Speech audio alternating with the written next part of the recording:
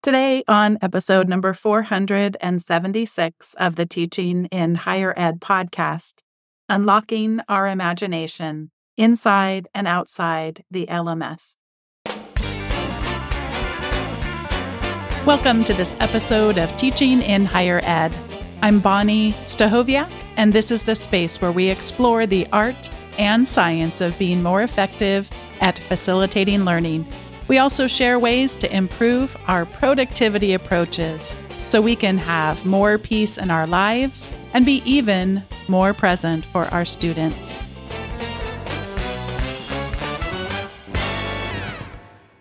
Thanks for joining me on today's episode of Teaching in Higher Ed. As of the airing of this recording, you would find me in Denver, Colorado at the InstructureCon 2023 conference. I will be presenting, and I'm presenting today as of this airing, a presentation called Unlocking Our Imagination, Fostering Student Learning Through Curiosity and Wonder.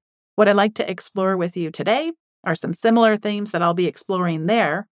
And while I'll be talking a little bit about the capabilities of the Canvas learning management system, many of the things I'll be talking about are possible in other learning management systems too. So I'd encourage you to keep listening, even if your university is not on the Canvas learning management system. But if it is, you might pick up some tricks that will help you within that learning management system.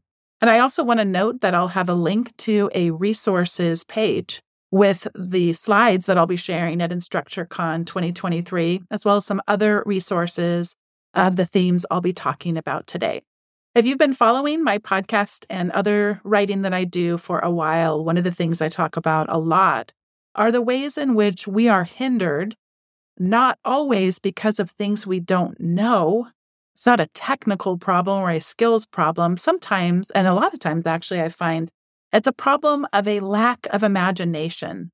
Ross Gay shared on the On Being podcast some words that I think speak to this so well. He said, and I quote, "I often think the gap in our speaking about and for justice or working for justice is that we forget to advocate for what we love, for what we find beautiful and necessary. We're good at fighting, but imagining and holding in one's imagination what is wonderful and to be adored and preserved and exalted is harder for us, it seems." An anecdote, one of many, to this lack of imagination is for us to get curious. And I have a few thoughts around how we might get curious specific to the use of a learning management system to keep ourselves curious, but also to keep our students curious. First, I'd like you to think about, in whatever learning management system you use, to imagine that you are a student. In the Canvas learning management system, when we log in, there's a dashboard. And I can distinctly remember being at the Canvas conference many years ago and them talking about how they redesigned this dashboard. And I used to design my classes a lot around very course-centric approaches when I realized, and the whole instructor company realized with Canvas, that of course students, all of us professors, we're going to look more holistically at that. So the calendar in a learning management system is going to be a combined set of dates across any and all classes that we are either teaching or learning. And when it comes to due dates and to-dos and feedback on assignments that people have done, that's going to be things that we start, again, as teachers or learners, from the more holistic view that carries across to all of the classes that we do. So always want to encourage us to think about where the students are going to look, and again, where we might look, and it's going to show up on a list of essentially what are to-dos, in the case of Canvas, actually called to-dos, a list of upcoming assignments, and then a list of upcoming calendar events. And there's even in Canvas a button we can click on to view the calendar and see all of those things in context. And then a wonderful addition in recent years. I say recent years, by the way, we've been on it for a while. So some people listening might be like, that's not new, but it's fresh still to me how great it is that all the recent feedback is available here on the dashboard. So I think of a dashboard for students, getting in terms of their perspective of things, stuff I need to do as a student, spaces and places I need to be, the calendar stuff, and stuff about my learning, feedback and encouragement, what have you. I invite us next to imagine a blank canvas. And as I've said at the start of every episode since June of 2014, teaching as both an art and a science, we want to think about structuring, providing high structure for things so that it's organized, it's not laborious or confusing to navigate. But we also don't want it to be so predictable that it becomes rote. So have the high structure, but embedded within the high structure, have moments of surprise and delight. So what does that translate to practically? Well, I encourage you to consider naming all of your modules, grouping things together according to modules, and then having names for them, as well as numbers. So I'm looking at a sample screenshot, which again, you'll have an access to look through these slides that I'm speaking off of today. Module 5, my ethical framework and values. And then underneath that, 3 related assignments and activities that are also numbered M5-01. Attendance and participation, 11 of 12. So there's a couple of things that are happening here throughout the entire course. The modules always have numbers and names because what are the themes we're going to explore there?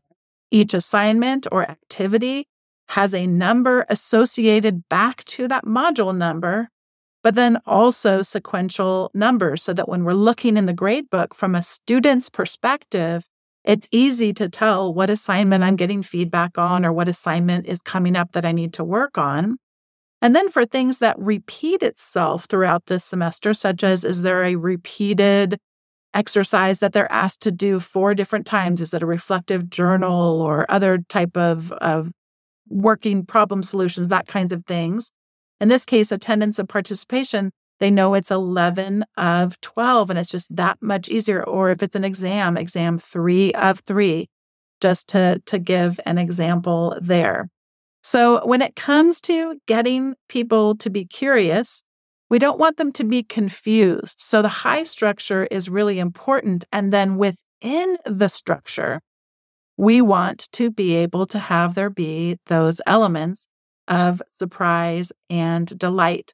And I'd like to share here a clip, which I have played before on the podcast, although it's been a while, but it is one of my favorite clips talking about how a teacher who doesn't rely on charisma to be able to facilitate learning, that's a lot of pressure to put on us and sometimes can lack in substance and can be more teacher-focused versus learner-focused. And so this is Dave Stachowiak talking about his first chemistry class in his high school. And I want you to be listening here as you hear him tell the story. What is it that you notice and you wonder about how this teacher set up an opportunity for learning to thrive and for curiosity to be fostered? It's the first day of my high school chemistry class, and the teacher goes through the normal things that you'd expect in a high school class, which is reviews the books, talks about the assignments, goes through the syllabus. And toward the end of the 45 or 50-minute class, he lights a candle on his desk right up at the front of the classroom. And he's still talking and kind of going through the logistics of the course.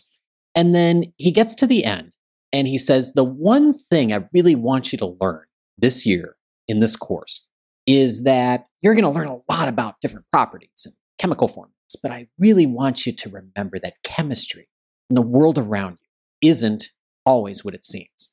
And he reaches back and he grabs the candle, still lit, picks it up, tosses the whole thing in his mouth, starts chewing, and then he says, "See you tomorrow," walks out of the room. And I remember sitting there watching this in the front row of the class, and I turned to my friend Christy, and we said to each other, "This is going to be a great class." And it was a really good class, because once in a while he would do those things But the interesting thing looking back now is he actually wasn't the most dynamic teacher most of the time, but because he started so strong, he didn't need to be, because we were always at the edge of our seat, wondering what he'd do next. I invited you, as you listened to that story from Dave, to be thinking about what that teacher did to really foster curiosity. And the one research study around this is known as a time for telling. That's the title of an article by Daniel Schwartz and John Bransford, as they talk about in the Cognition and Instruction Journal, a method for developing prior knowledge that prepares students to learn from a text or lecture. And I first heard about a time for telling from Derek Breff. And Derek Breff really puts this in much simpler terms, and that is that if we get people curious and wondering about things and asking questions, we've actually primed them a bit for tolerating or sustaining attention around some of the more dense material. So when we're drawing from our prior learning and ideas and curiosity, we then have something to sustain us through more of the boring stuff. So we want in the learning management system for there to be, again, that structure. But then as we're going, we're finding, there's this video clip that made me laugh, or it made me wonder about something, or challenged my thinking in some way. Something about it was novel or captured me because it was just different. And so those are the kinds of things that we need to infuse. So we keep drawing people back in that this is not always going to be what you expect. Another thing that I want us to consider is to imagine future you. There's 3 ideas I have for you today around imagining future you, because if you're going to be good at providing this high level of structure I'm suggesting within the learning management system, but also the things that will spark curiosity and wonder, we're going to need to make this manageable. So let's talk a little bit about 3 ideas about how we might do that. First off, within a learning management system, I tend to not like to update files ever. And why is that? Well, files change. I tend to get a lot of ideas, and I just want to tweak this a little bit. I like to iterate over time. And if I've uploaded a file to the learning management system, then I'm going to have to remember to go re-upload the new version when I make tweaks to it. Instead, what I can do is link from the learning management system to a file that lives somewhere on a cloud service. This might be within OneDrive on Office 365. It might be, in my case, Dropbox is great. Dropbox is especially great because if I save a Word document, perhaps a syllabus that's for a particular year, a particular date, I can then save a PDF with a generic file name that doesn't include date-oriented information. And then every semester, every year, when I reteach that class and update the syllabus, I overwrite the PDF so that that link is persistent and I never have to update those links to syllabi within the learning management system. It's not possible to do that with other systems, but you can kind of work your way around this just by creating archives and still having a persistent document that is always linked to. So just be thinking about, how do you link to files, documents, videos, versus trying to upload things to be contained inside of the learning management system. You're almost always going to be better off linking versus uploading. A similar idea would be thinking about embedding. Do we embed a video? Do we embed a Padlet board, a Padlet virtual corkboard? Do we embed the audio from a national public radio podcast that we want people to listen to? And embedding is great for similar reasons that linking is, such that if things were to change, then they get updated automatically. If someone contributes to that Padlet virtual corkboard, what we're seeing inside the learning management system is a view into that ever-changing, ever-evolving conversation happening out on those external channels. Or If NPR updates the transcript or something, or they add additional resources or whatever to a web page, because it's been embedded, then I don't have to go and accommodate those changes or become aware of them, that kind of a thing. And then the last idea I have around us thinking about future you is naming conventions. And I had mentioned when I talked about having numbers for modules as well as names. And then I talked a little bit about how we might have the assignments and activities under there that are numbered. And I mentioned that I just did it. I didn't call attention to it at the time, but I mentioned, for example, having M5.01, attendance and participation 11 of 12. That 01, rather than having it M5.1, if I ever go above 9 assignments or links or things within a given module, my numbers aren't going to line up very well, because in the case of M5.1, that's only taking up 1 digit. And when I get to M5.10, it takes up 2 digits, and it just makes it less pleasing, visually less organized, a little bit more cluttered for naming. So if you know you might have more than 9 of things, it's always a good idea to do the 01, 02, 03. Well, now that we're talking about future you, future me, when it comes to file naming convention, if you think you might have more than 10 or more than 100, I guess I should say more than 9, more than 99, then you want to leave those digital placeholders so that when you look at things, or other collaborators look at things in a window of files and documents, they will be numbered correctly. So if you numbered it, let's say corporate social responsibility 1, corporate social responsibility 2, corporate social responsibility 3, and so on and so forth, by the time you get to 10, if you haven't done the 01, 02, then 10 is going to be right underneath 1. It's going to go 1, 10, 2, etc. And so the numbers aren't going to work out. So having those extra digits in there, and I don't want to overwhelm you with a lot of ticky-tacky things around file naming, but I encourage you just to think about it. What will be my file naming convention for the course assets that belong to the different classes that I teach, and being consistent about that? If a date matters and you want to easily be able to navigate it, then I like to start with a year, a 4-digit year, a dash, a 2-digit month here in the United States. I realize that's different in other countries.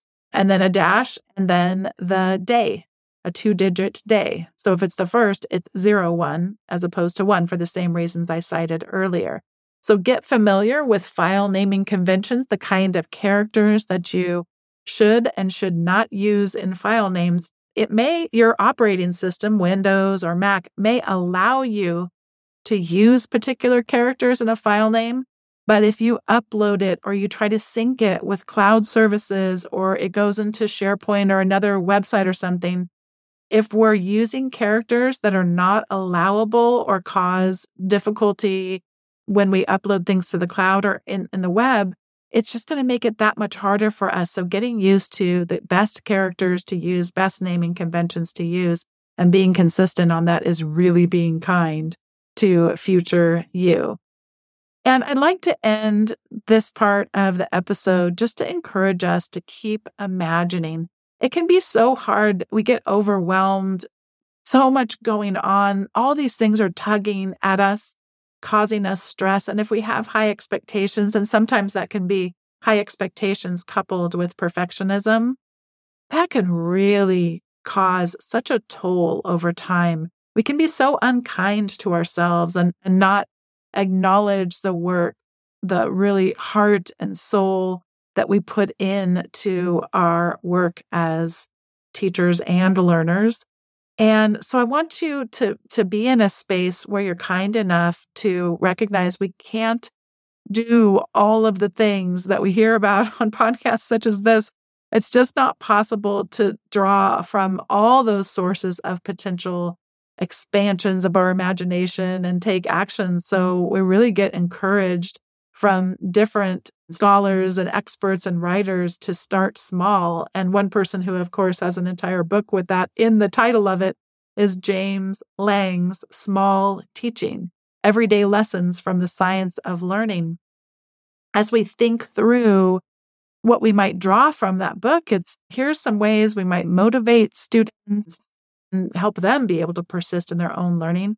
Here's some ways we might be able to make use of the science of cognitive psychology, teaching and learning. What is it that we know can help to foster both longer term memory skills, learning around things, and also deeper, more meaningful learning for students? I mean, just small things. So not allowing ourselves to get overwhelmed. I think about Tom Tobin's and Kristen Beeling's book about universal design for learning and this whole +1 approach. Is there one thing I can take away? I'd encourage you, even as you've listened to this podcast episode, maybe you go take a look at the show notes and just pick one thing that you might try in the coming term, your coming class. Just pick something small.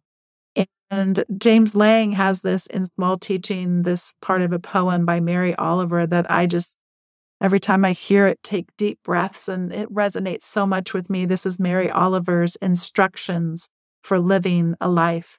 She writes, "Pay attention, be astonished, tell about it."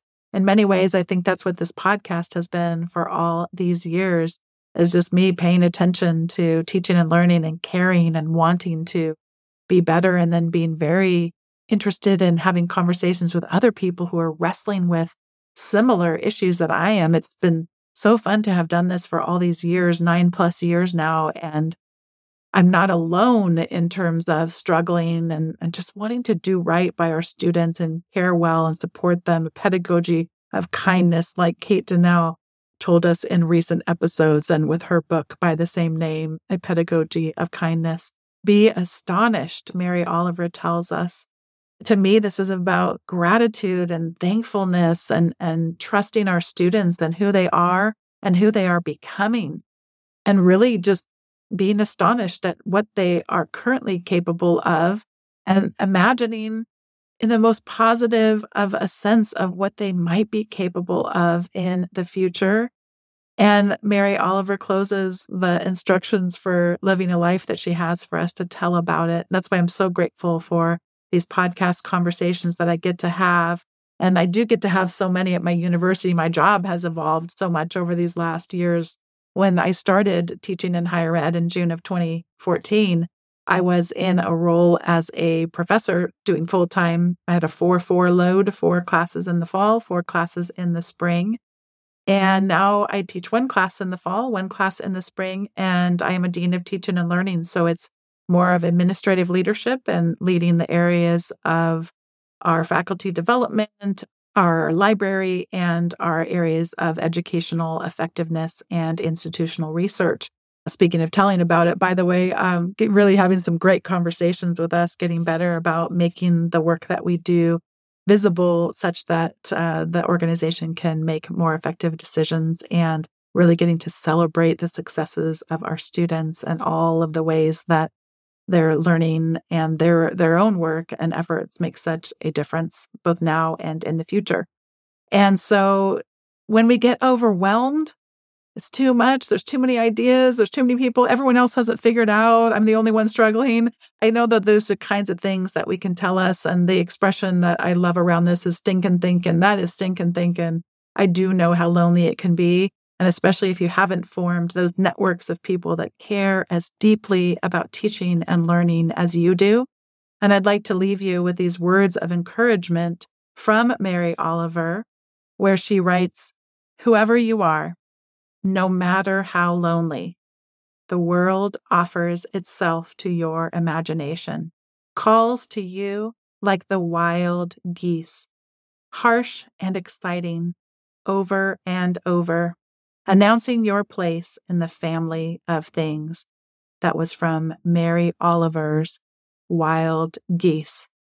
These are some ideas of how we might unlock our imagination foster student learning through curiosity and wonder, and some ideas of how we might do that within a learning management system in general and the Canvas learning management system specifically.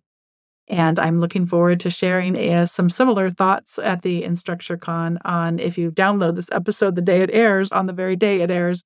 But otherwise, if you've downloaded it a little bit later, then you can know that I had hopefully a great time there and a fun time reuniting with some people that maybe I haven't seen in years, who knows. So I encourage you in the show notes to go look at the link to the resources page that I mentioned to you that's available, where you can go and follow up on some of these resources. I've got a bunch of videos that are really fun around curiosity and wonder.